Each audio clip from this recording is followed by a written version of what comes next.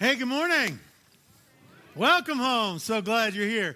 Children, if you're with us and you're between the ages of 3 and 5th grade, you can follow Crecia down into the youth room for Children's Church. Thank you for doing that. Hey, we had pancakes this morning. Thanks to Marlene and Mary. We want to thank God for you. We have college lunch today. We want to thank God for 2 generations of the Williams family that's making college lunch. God bless you guys. Thank you. Stick around for that. Double goodness. Want to encourage you. I love you. I'm so glad you're here. I really am. Want to encourage you to follow along. We're in the gospel experiment. We have some supplemental materials for you and a reading plan. If you haven't been following along with this, I just encourage you to do so. If you haven't, don't beat yourself up. Just pick these up on your way out. There's a table out there, and just join on, because the transformation as we see God, as we see Jesus revealed and respond to him with open hearts is just tremendous. It's just stunning. We started the gospel experiment just 2 weeks ago, and in that time, 3 people have given their hearts to Jesus Christ. So we're so grateful. Following the generous gospel, I got a message from a friend, and they said, God's message to me last weekend was playing out in my life. I was struggling with finances and getting laid off, hours cut, etc. It was getting stressful. Then God reminded me that it's not my money, and to be generous and faithful, and God will provide what I need. It took a huge weight off my shoulders just letting him have my money, or the little bit that I had. Last week, I was laid off from one job, was cut to only 3 hours per week.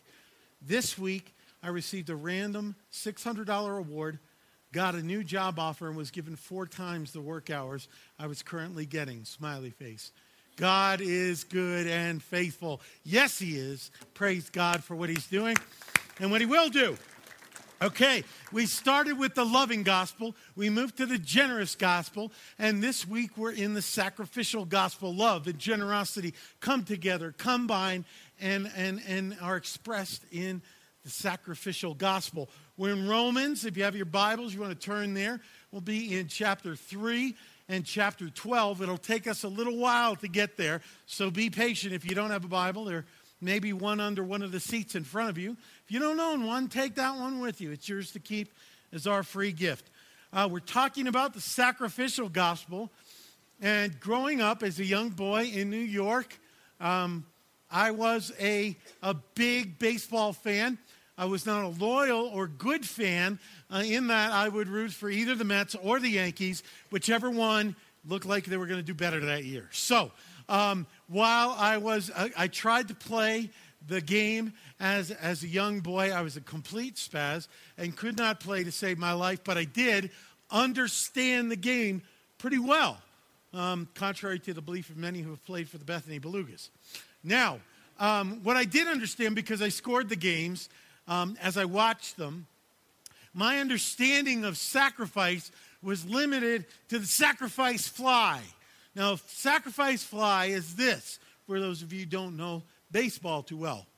The batter will get up to the plate, and if there are, say, men on first and second, and there's no outs or 1 out, the batter will then try often to hit a long fly ball deep into the outfield, which will likely be caught, unless I was playing in Little League, and then it would be a home run, because I would either be picking dandelions or reading the printing on my glove or something. But the concept of the sacrifice fly is that this fly ball would be caught and the runners would tag up and advance.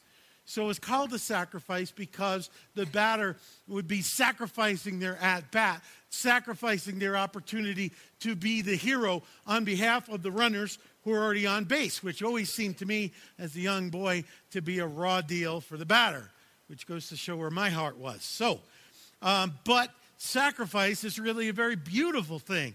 And we see that, as we've done in the previous weeks, we're basing our first 6 weeks of the gospel experiment on John 3:16. So we're going to put it up there. And I'll ask you, as you've done in the past, to read it out loud with me. Let's do it like we mean it.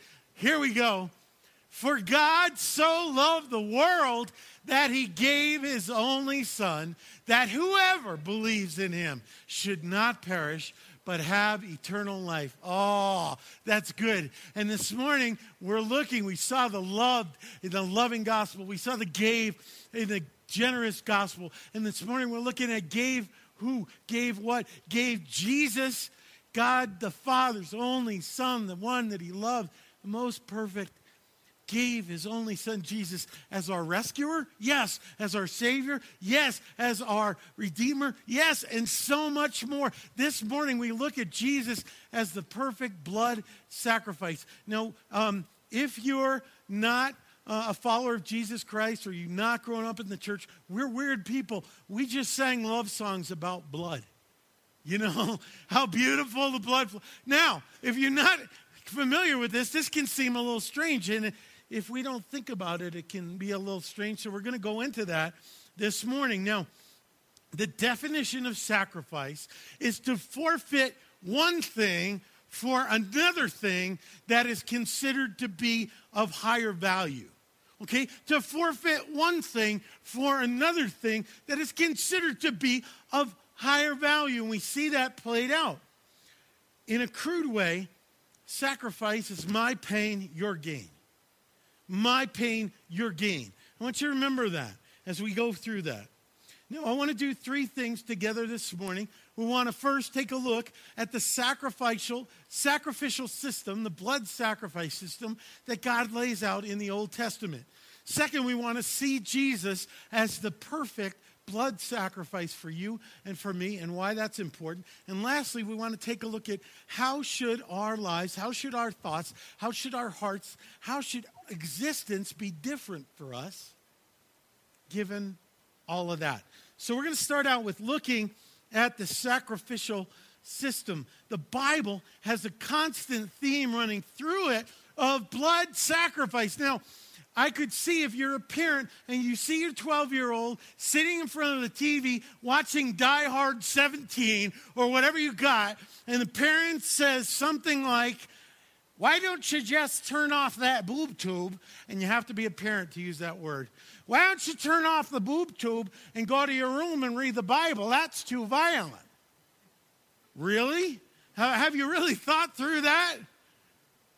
Because particularly if your child, and that is a good idea, but if your child opens the Old Testament in particular, it's violent stuff. It's pretty bloody stuff. And why is that? Why is that? We're going to see.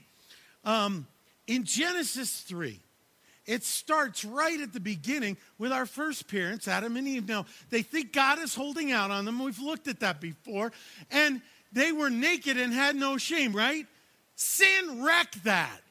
That ought to do something to your heart. Sin ruins that. And self-consciousness and shame and embarrassment and awareness of sin now comes on the scene. So what do? They take fig leaves and they make clothes for themselves.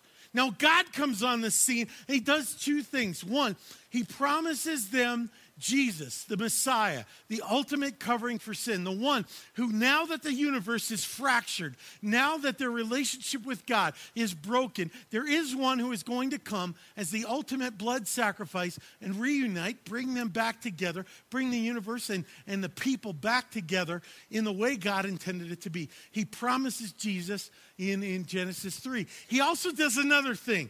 He makes for them a covering or clothing out of animal skins. Now, where do animal skins come from? You're brilliant, man. Animals, yes. Here's another way to put it. Your leather shoes, where did they come from? Right. Something had to die to get that onto your body. Okay? So God replaces the fig leaf clothing with animal skins for them. Why? Because fig leaves were on God's list of what not to wear for that year, the year 0? No. No. But because fig leaves don't involve death, and they don't involve the shedding of blood.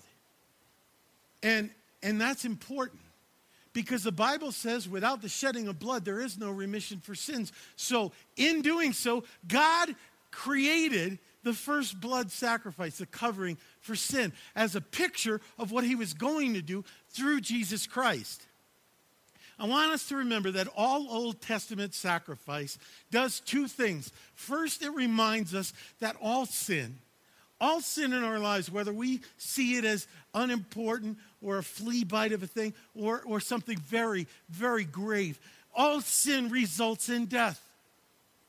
And secondly, all the Old Testament sacrifices point to Jesus, who is the last and the ultimate blood sacrifice to cover over sin. So all of them point to those two things.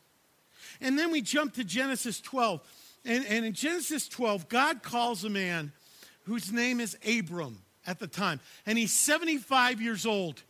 So the message here, the takeaway is this: you are never too old for God to call you to turn the world upside down through him. Okay, so at 75 years old, he's at retirement age. He's probably thinking, I got a great future. I'm going to play shuffleboard in Florida. I'm going to wear Sansa pants. I'm going to eat dinner at 4:30, and I'm going to complain about loud music and the hairstyles of the younger generation. God has other plans. He calls him, he says, Abram. He says, yes, Lord. He says, I want you to leave everything that's familiar. I want you to go because I'm going to show you a new land, and I'm going to create through you a new people. And through you will come one who will bless the entire world. And he's talking about Jesus Christ. There's a problem. There's two problems. One, Abraham is 75 years old. And second, Abraham doesn't have a son through whom this line could progress. And he says, I'm going to give you a son. And the thought of creating a son may have excited Abram, but at 75 years old, we have other problems, right? So then, what happens?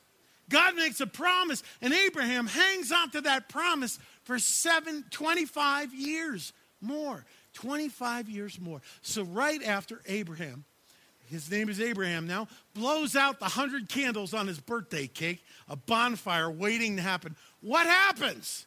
He and his wife Sarah have a son, and they name him Isaac. Now the name Isaac means this. It means he laughed. He laughed, which for us means you're a joke, kid. You're God's punchline. Can you get this? A 100-year-old guy has a son. He laughed. That's his name. But Isaac is so much more than just a son. He is God's promise delivered. This is the one through whom the line will continue to go until it gets to the promised Savior, the promised rescuer, the promised Redeemer, the promised sacrifice of Jesus Christ. So Abraham treasures this child, as you can imagine, and it continues on. And it goes to Genesis 22. Now, Abraham is older. Isaac has grown up a little bit. And God says to Abraham, I want you to take this son, whom you love, your only son, the hope, the treasure, the one you're pinning all your life upon, and I want you to go offer him to me as a sacrifice. I want you to kill him. Now, what is this picturing? They don't know. He doesn't know. He doesn't know that it's a picture of Jesus Christ, because the movie The Passion of the Christ hadn't been released yet. He hadn't seen it. But it looks like what God is doing, he's calling to Abraham to be God the Father and Isaac to be Jesus Christ. And so he goes, and in faithfulness, he takes his son and he loads him up with the wood because he's going to kill him and then offer him as a burnt offering. So Isaac is carrying the wood up the mountain. What does that look like? It looks like Jesus. It looks like Jesus. Now, Isaac is not the sharpest knife in the drawer, I think, because he's a little slow on the uptake. When they get to the top of the mountain, it starts to sink in and make sense to Isaac, because he goes, Dad, this is a sacrifice, right? Where's the lamb? And Abraham, in incredible faith, says, God will provide the lamb. God will provide the sacrifice. But so far, nothing. So they're standing out there, and Abraham is obedient. He piles up the wood, and he ties up Isaac, and he lays him over the wood, and he grabs the knife, and he holds it over his son. And then he's about to do the most painful thing out of obedience to God. But then verse 11 comes, and I want us to take a look at it. This is awesome. Watch this. But the angel of the Lord called to him from heaven and said, now, before we go on and see what the angel of the Lord said, we've covered this before, but I want you to keep it in mind. As you go through the Old Testament, where you see the words, the angel of the Lord, rather than an angel of the Lord, most times, the vast majority of times, and this time is this case, the angel of the Lord is the pre-incarnate, pre-Bethlehem Jesus Christ appearing. So this whole scene, which is to picture the sacrifice of Jesus Christ on the cross, it's about to happen. And Jesus shows up. And he says, Abraham, Abraham. Abraham answered, here I am. Here am I. He said, do not lay your hand on the boy, or do not do anything to him. For now I know that you fear God, seeing that you have not withheld your son, your only son, from who? From me. It's Jesus stepping in and saying, God will provide the sacrifice. I will be the ultimate sacrifice. No, you don't have to kill your only son. I am the only son, and I will come willingly one day to lay down my life for those that I love. And so Abraham looks around, and there's a ram that is caught in the bush. Very rare occurrence. And he takes him. He sacrifices the ram at that place because God provided the sacrifice. And he named that place, he built an altar, and he named that place, God will provide. The Lord will provide. And God affirmed his promise to Isaiah. And he said, I will make for you descendants that are more numerous than the stars in the sky, more great in number than the sand, the grains of sand on the seashore. And if you're a follower of Jesus Christ, or you become one this morning, one of those stars, one of those grains of sand is you. He's talking about you. That God provided in Jesus Christ, the Lamb of God, the sacrificial Lamb of God, who would take away the sins of the world. So Isaac didn't have to die, and you and I don't have to die either. Bible scholars have long debated about the age of Isaac when he did this. They said he had to be old enough to understand sacrifice. He had to be old enough to carry the wood. He had to be old enough to participate with his father. So they estimate that he was at least 10 years old. But they also estimate that he was no more than 12, because if he was older than 12, he'd be a teenager, and that wouldn't really be a sacrifice. Just a little lightness. Just a little lightness. But the continuation of sacrifice, forfeiting one thing for another thing that is considered to be of greater value. The ram was considered to be of greater value than Isaac. So we go to Exodus chapter 12, and in the news and in the papers, and you've seen in the past couple of weeks what's gone on in Egypt. Right? The people are standing up and they're crying out. They want freedom. They want true freedom, not this mock democracy that they had. Now, those tensions for freedom in Egypt date all the way back to the very early days. And in Exodus 12, God's people are enslaved in Egypt. Pharaoh has kept them slaves and prisoners, and he's oppressing them.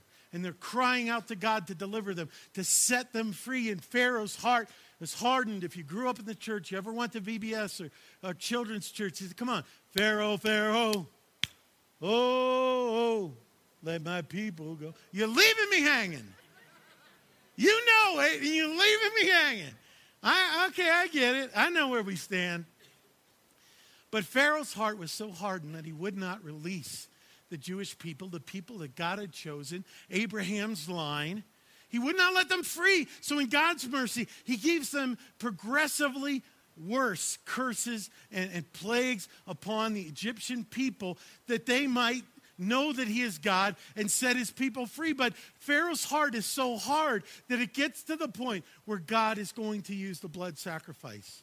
He's going to use a blood sacrifice to set his people free. So through Moses, God says, I want you to instruct the people. This is the first Passover.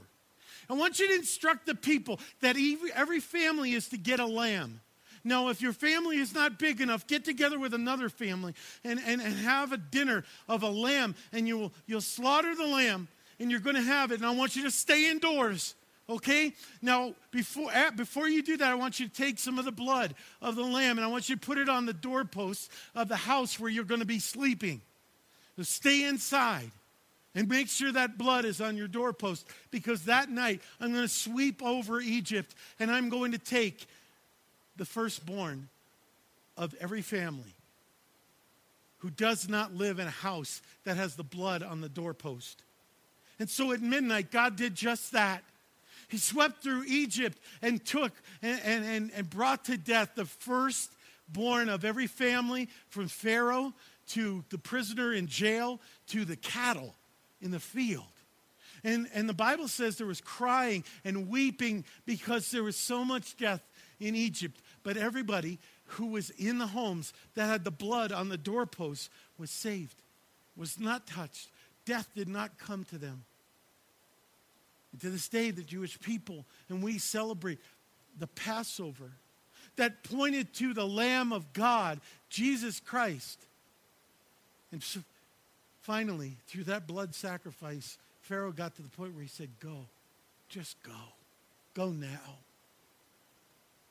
Your God is Lord, go. And through a blood sacrifice, he set his people free. And so, one of the most important questions we can ask is Jesus' blood on the doorpost of our hearts? Because if so, then sin will not kill us. It will not defeat us. He is our sacrifice. It will bring us to life and cleanse us. Part 2, we need to see Jesus as the perfect sacrifice, the perfect blood sacrifice. Now watch this. We have defined sacrifice as the forfeit of one thing for another thing that is perceived to be of greater value. Now in this is awesome. Jesus turns it on its head. He reverses it. Jesus, the most precious, the most valuable, the most lovely person that has ever walked the face of the earth. He is God incarnate, God who put on skin. The most valuable goes to the cross for you and for me, sacrificing his life, the blood sacrifice. Not for one. It's supposed to be for one who is perceived to be more valuable. Isn't that awesome? That Jesus Christ, the most valuable one, humbled himself and saw your life and my life as more valuable than his life. And so he took all the sin of the world, all the thoughts, all the deeds, all the ugly things that have been done to you and by you and me, took that upon himself and became the blood sacrifice on the cross in our place as our substitute for our sins. He turned it on its head. I want us to see in John 3:16, it says, God so loved the world that whoever, that's you, that's me, whoever would believe in him, he treated as more valuable than his own life. That's the ultimate sacrifice. We see in Romans 3. Here we are. We're going to go to verse 25. I want to use the NIV because it unpacks this in a way that it's going to be easier to understand. God the Father presented him, Jesus, as a sacrifice of atonement, which means what he promised to Adam and Eve, the very first, right after the fall. This is going to be the one who brings everything together. He promised it to Abraham. This is going to be the one who brings it all together, who brings you back to God. The sacrifice of atonement through faith in his blood. That is the ultimate blood sacrifice, Jesus Christ. So because it's by faith, it's no longer, do you live a moral enough life? Do you do more good than bad so that when it's put on the scales, the good side goes like this? No. It's Do you have the blood of Jesus Christ on the doorposts of your heart by faith? By faith in his blood. He did this to demonstrate his justice because all sin results in death, right? So it's either going to result in our eternal death or Jesus' death on the cross. And that's the choice that we face. Because in God's forbearance, he had left the sins committed beforehand unpunished. What does that mean? That means that Jesus' substitutional, sacrificial death on the cross forgave and wiped out sin from the beginning, past, present, and future. He covers it all. He covers it all. He did it to demonstrate, again, his justice, because all sin must be punishable by death at the present time, so as to be just, and the one who justifies those who have faith in Jesus. So if you have faith in Jesus, you're seeing this word justified. Justified. Do you know what justified means? It's great. And if you're a follower of Jesus Christ, here's what he's done for you. It goes far beyond just forgiveness. If you're a forgiven person, you have done these things and you're just forgiven of them. If you're justified, God goes even further to declare you righteous. He doesn't declare you just as a forgiven sinner. He declares you righteous with the righteousness of Christ. That's awesome. That's Jesus. That's the gospel. That's what we're getting excited about. That's what we celebrate. He justifies. It's wonderful. Become just. Oh, and that's what God does for us. That's what God does for us. Well, Jesus offers his blood on the doorpost of every heart who will trust in him, will have faith in him. That's what we celebrate. So number 3, before we go, if you want to write down Hebrews 9, if you want to do some more study on the transition from the Old Testament system of blood sacrifice to Jesus Christ, Hebrews 9 is a great place to do some extra study. Number 3, and this is our final part, how do we make sense of Jesus' sacrifice for us? Well, that's before 3. I lied. Forgive me. How do we make sense of Jesus as sacrifice for us? Chess. Chess? Yeah, chess. The game of chess. Now, chess is a game for people who scored approximately twice as high as I did on the SAT. They get this. They know all the possible moves. They're thinking strategies that go beyond, like several moves ahead. They know what you're thinking. It's scary. Any chess players out there? Yeah, you're scary, smart folks. God bless you. You were people who would not talk to me in high school. But, like baseball, I could not play chess, but I understood enough about what it means. Here's what you do. The game is all about protecting who? The king. That's right. You'll sacrifice the pawns. They're the sacrifice fly, right? They're like the homeless JV of the chessboard. You'll sacrifice the pawns. Don't laugh. I was JV. You sacrifice the pawns. You sacrifice the rook. You sacrifice the bishop. You even sacrifice the queen. But whatever you do, you protect the king. Because once the opponent takes your king, what happens? Game over. You lose. The kingdom falls, and they're haughty and all this stuff. They win, you lose. Right? The game of chess is the antithesis or the opposite of the gospel. I'm not saying stop playing. I'm just saying look at it this way. In the gospel, the king runs out front immediately and offers himself to be captured so that the pawns, that's me, it's you, the rooks, the bishop, the queen, might go free. King Jesus runs out front and says, take me. Let them go. That's the gospel. That's the gospel. So how are we to be living in light of the fact that Jesus is the ultimate blood sacrifice that brings us peace with God and declares us righteous. How are our lives supposed to be different? Back into Romans chapter 12. What are we supposed to do? Pick it up in verse 1. Paul is writing, he said, I appeal to you, therefore, brothers, by the mercies of God, because God has been so good, to present your bodies as a living sacrifice, holy and acceptable to God, which is your spiritual worship. Okay, here's something. He's saying Christ was the end of the blood sacrifice, right? He has done enough to cover all things, all sin, past, present, future, everything in your life, past, present, future. In light of that, offer your bodies as a living sacrifice. Now, living sacrifice doesn't just mean not dead. It also means lived out, expressed in your thoughts, in your words, in your deeds, in your attitudes, in your relationships. Live your life as an open-handed living sacrifice.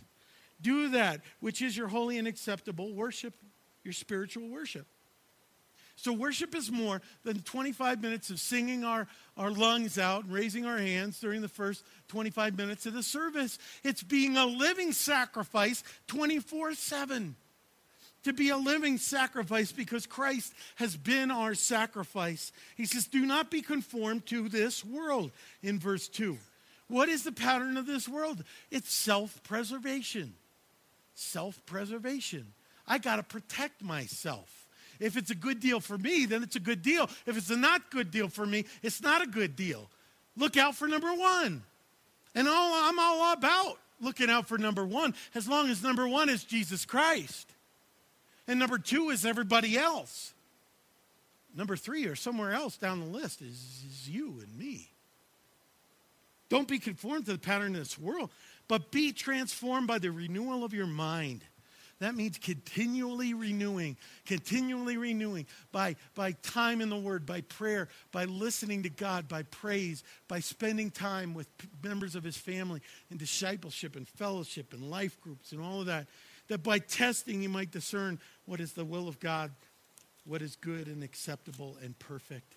Verse 3, for by the grace given me I say to everyone among you to not think of himself more highly than he ought to think. Why? Because we can't be full of ourselves and full of the Holy Spirit, right? The whole condition, the whole heart attitude has to be others focused for us to be a sacrifice, to be a living sacrifice, because sacrifice is forfeiting one thing for another thing that is considered to be of greater value. So I have to look at everybody as being of greater value than my own self. And we get to the place where Paul wrote, I count my life as nothing. I count my life as nothing that I might finish the race, that I might serve Christ and love on others. That's what he's saying. That's what he's saying. So let's move down to verse 9. Paul goes on to talk about spiritual gifts in the church. We'll unpack that at another time. But he talks to us about what being a living sacrifice means in a very practical way, because being a living sacrifice is intensely practical. Love that is not demonstrated and lived out is a sham. God demonstrated his love. Christ demonstrated his love on the cross by being with you, by being beside you, by setting you free. He didn't just send you a card, say good luck out there. He demonstrated. So, verse 9, let's take a look. Love must be sincere. Love must be genuine. Abhor what is evil, hold fast to what is good. Genuine love. The lack of this is what has often chased people away from the church, chased people away from Jesus, chased people away from the faith. Because love hasn't been genuine. Love hasn't been genuine. That means don't be a hypocrite. Let your words back up. Let your actions back up your words like Christ did. Christ didn't say, I'm going to die for you. I'm going to set you free. I'm going to give you new life. I'm going to walk with you. Just kidding. No. So we need to be pouring out our lives and be gracious. And you know, You remember, anybody here remember the 70s? Anybody here remember the 70s? Now, you left me hanging before. Don't do it again. a smile in your face all the time. I want to take your place. Those backstabbers. Lord. All right, that's an example of what you don't want to be like. Love has got to be lived out. Real love must be demonstrated. How? Verse 10. Not going to try that again. Love one another with brotherly affection. Outdo one another in showing honor. So that is what our lives as followers of Jesus Christ is to be. We're to see others as more valuable, and we're to love them passionately, spend our lives open-handedly to be a living sacrifice for them, because in sacrifice, people see Jesus Christ. And we're to love people, and not just people for whom we have natural affection, the people we feel close to, not just people, and this is a big trap, especially for people in ministry, to love people who they think someday might be of benefit to them. Don't just love people who you have a natural affection for. Don't just love people who someday might be of benefit to you. In your job, in your relationships, financially, socially. You want to love everybody. You want to love the kid in school who had the runny nose and smelled like sour milk. There's somebody in your life like that growing up, maybe. You want to love that person. That person is Jesus. Okay, that's verse 10. Verse 11, do not be slothful in zeal. Be fervent in spirit. Serve the Lord. Be a living sacrifice. Follow hard after Jesus Christ, whatever it costs to be faithful, whatever it costs to be in the Word, whatever it costs to have a healthy prayer life, whatever it costs to be excited and re-engaged and reinvigorated. Serve the Lord. Be a living sacrifice in following Him, whatever it takes, whatever it takes. But be joyful in hope, verse 12 says. Rejoice in hope, patient in tribulation, be constant in prayer. We need to do it. We need to do it. Follow hard after Jesus. All sacrifice will cost you. Are we square on that? All sacrifice will cost you. If it doesn't cost you, it's not sacrifice. In 2 Samuel 24, what we see is King David toward the end of his life, and here's what happens. David, very compassionate king, sees his people dying of this plague, of this curse, and his heart is moved, and he wants to help. He wants to see his people delivered. So the prophet Gad appears to him, and he comes to him and says, you need to build an altar and offer a sacrifice to the Lord on this particular threshing floor. So David says, okay, I'm going to do it. I want my people healed. I want my people free. I'm going to go to this guy who owns this place, one of his servants, and says, I need to have this threshing floor and all the things for the sacrifice. And the guy says, hey, King David, I'll give it to you. And David says, no, I insist on paying you a fair price for it. And here's what he said. Here's what David said. I insist on buying it all from you, for I will not offer the Lord that which costs me nothing. All sacrifice will cost you. Here's the lie that comes along with sacrifice that you must not believe. When I sacrifice for God, when I sacrifice for another, I will have less of what I sacrifice. That is a lie. Supernaturally, we have more of what we sacrifice because the ultimate sacrifice, Jesus Christ, comes to replenish, to refill, to revive, and to reignite us with the very thing so that we can be a constant living sacrifice. You don't have less of what you sacrifice. You have more because you have Jesus. Verse 13, we're going to move quick here. Contribute to the needs of the saints. Seek to show hospitality. We covered that a lot in the generous gospel. If you missed that, catch the podcast. It's up. 14, bless those who persecute you. Bless and do not curse. Bless and do not curse them. Sometimes we get persecution. Now, we live in the United States where it's free. We're free to praise Jesus, to serve Jesus, to come together like we do this morning. Persecution for most of us, particularly college students, will come in the form of persecution from your peers, maybe in class, you'll have a faculty member who likes to pick on you and belittle your beliefs. That's persecution, and I don't mean to diminish that. But persecution, as the people in the Bible originally heard it, meant death, meant torture, meant arrest, meant imprisonment. What we more have this day is rather than those who persecute us, bless those who inconvenience you. Bless those who inconvenience you. Because more often than not, on a day-to-day basis, you're not facing persecution when you're seeking to be a follower of Jesus Christ, when you're seeking to be a living sacrifice. You're facing inconvenience, lack of comfort, right? We like to protect our comfort. But Jesus says what? In the sheep and the goats, he says, inasmuch as you've done it to the least of these, you've done it unto who? Me. So we see those people. And we see the inconvenience, and we rise above it, and we become living sacrifices. Now, my wife, Cherie, is taking Quincy to the airport right now, so she's not here. So let's talk about her. She doesn't listen to the podcast, which she might, but I know you. If she finds out, I'll know you talked. If you're a good snuggler, if you're a good lounger, Cherie and I we have couches that kind of come like this. And we'll have like my face here and her face here on different couches. So you get your own couch, but your faces are still there so you can talk or make out or whatever. And if you're a good lounger, you know that you have to work to get the right mojo, right? You got to get comfortable.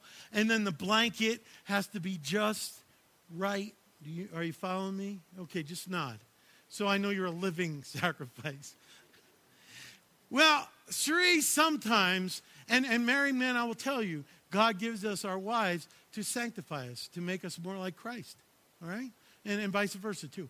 So sometimes she will wait for me to get the lounging mojo and the blanket just right, and she'll say something like this, Bubby, which is her name for me when she wants something.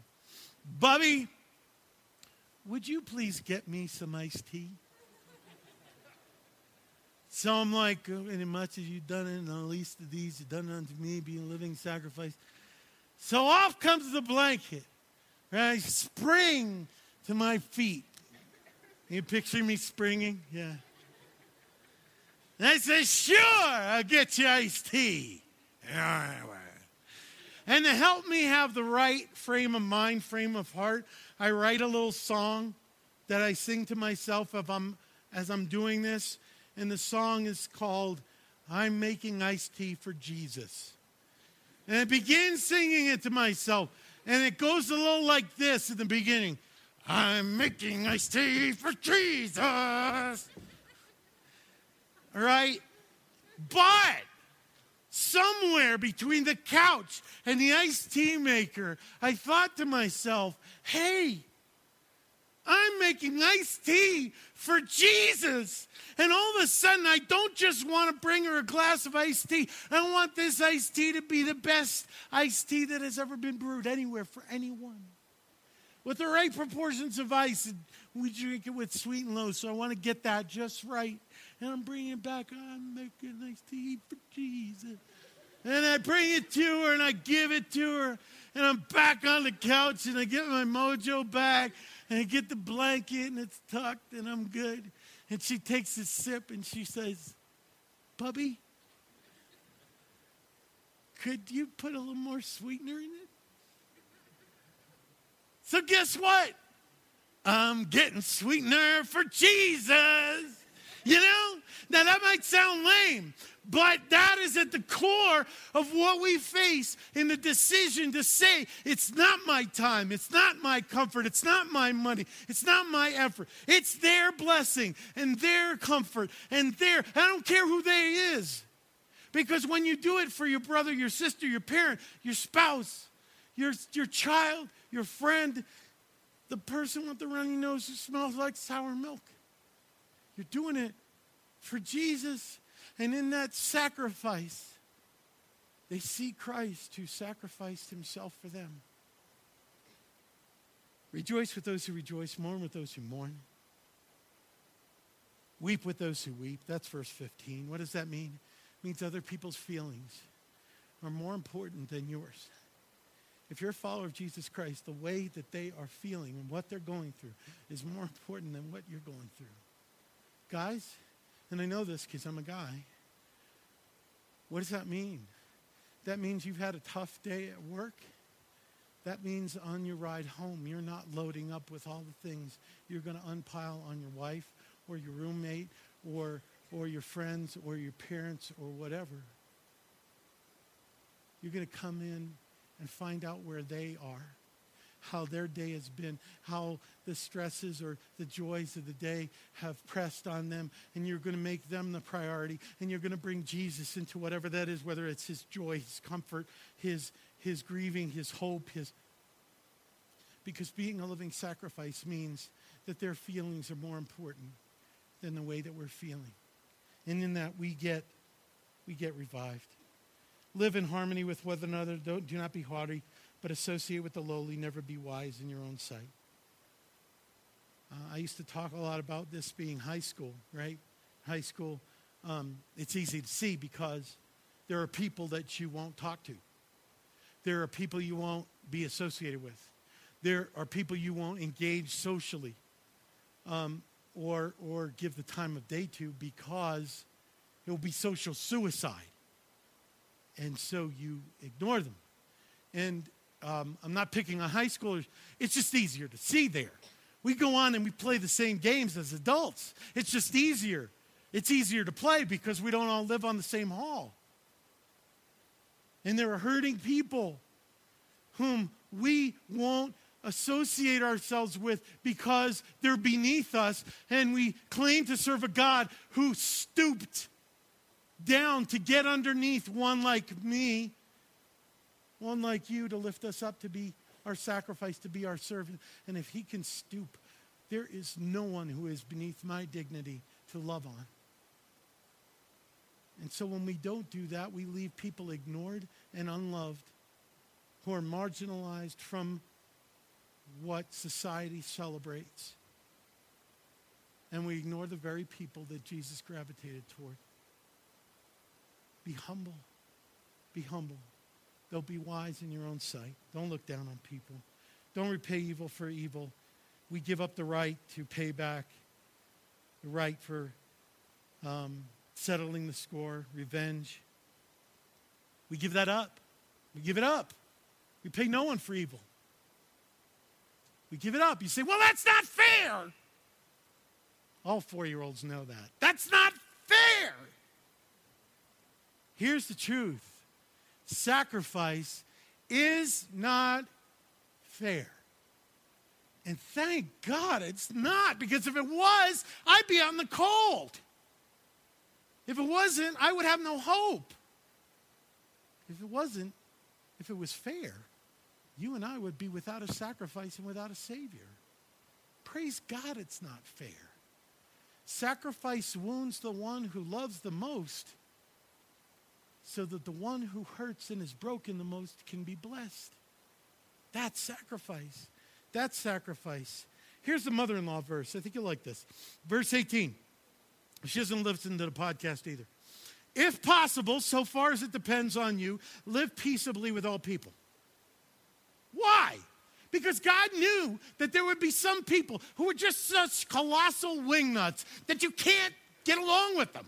You just can't make it work. But make sure that in that relationship, it is absolutely not because you haven't tried again and again and again and again to be a living sacrifice, to reach out in love, to reach out in forgiveness, and to give them an opportunity to come back into relationship, because that's what Jesus does for us.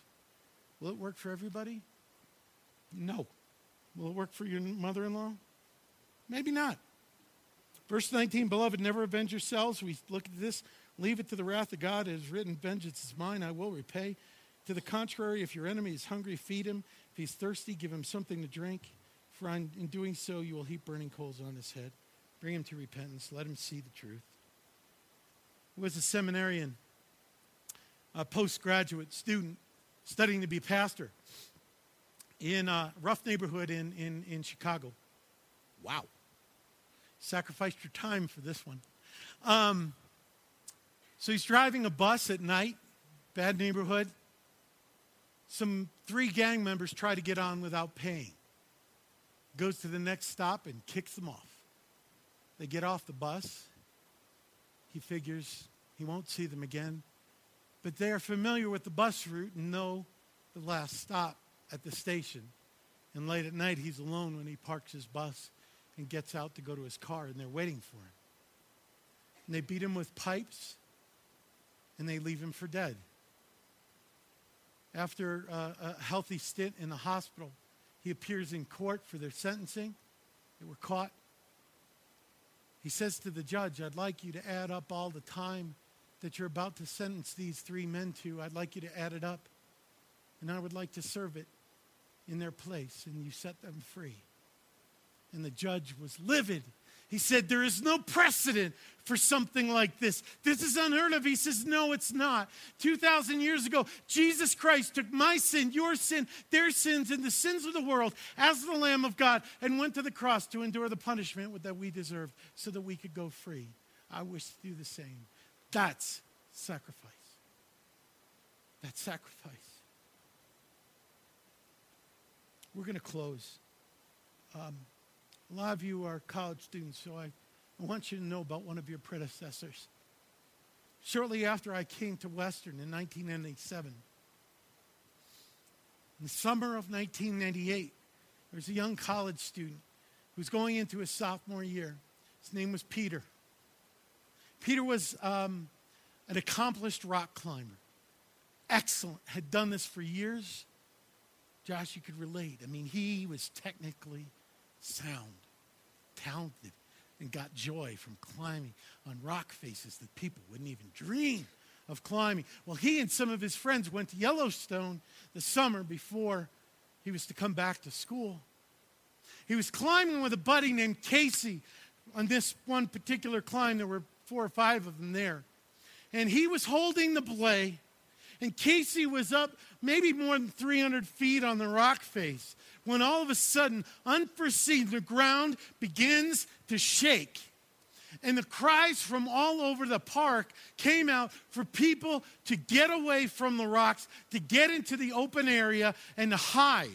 And they had plenty of time to do so because at first it was just the shaking, and then small rocks began to give way. And Peter knew that he had a decision to make. He would either hold a proper belay or he would drop it and run. And if he held the proper belay, then Casey would likely be safe. And if he didn't, he would surely die at that height. At that height. The ground shook more violently and large boulders began to fall. Some the size of washing machines, others the size of small cars. And Peter was buried. And when they pulled the rocks away, life had left Peter's body, but he held a proper belay. And Casey, who was hanging there, was saved. Peter was a follower of Jesus Christ, and he knew the call to see others as more valuable than ourselves, no matter the cost. Every summer, Casey comes back to teach rock climbing and to tell the story of his friend who taught him what sacrifice means. 1 Peter 3:18 says this.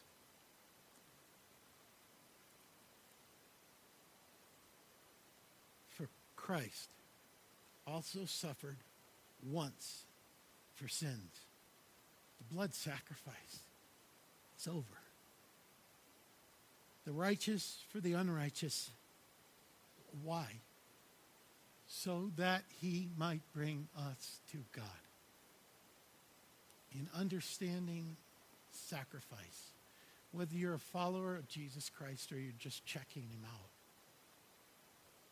he did this to bring us another step closer to God. If you're a follower, to enter into the life of being a living sacrifice even more. We can't do that by our own efforts. We can only do it by the one who is sacrificed, living through us and sacrificing again through us. If you're not a follower of Jesus Christ, he's offering his sacrifice. Put his blood on the doorpost of your heart when you receive him as the one who not only sets you free, but declares you righteous. One day, that is all that matters. So we got a question before us. For followers of Jesus Christ, will we allow Christ to draw us closer to God and make us a living sacrifice? And for those who are still on the outside, he's calling, come in. And on the doorposts of your heart, let me put my blood, and you will live. I am the sacrifice. Let's pray.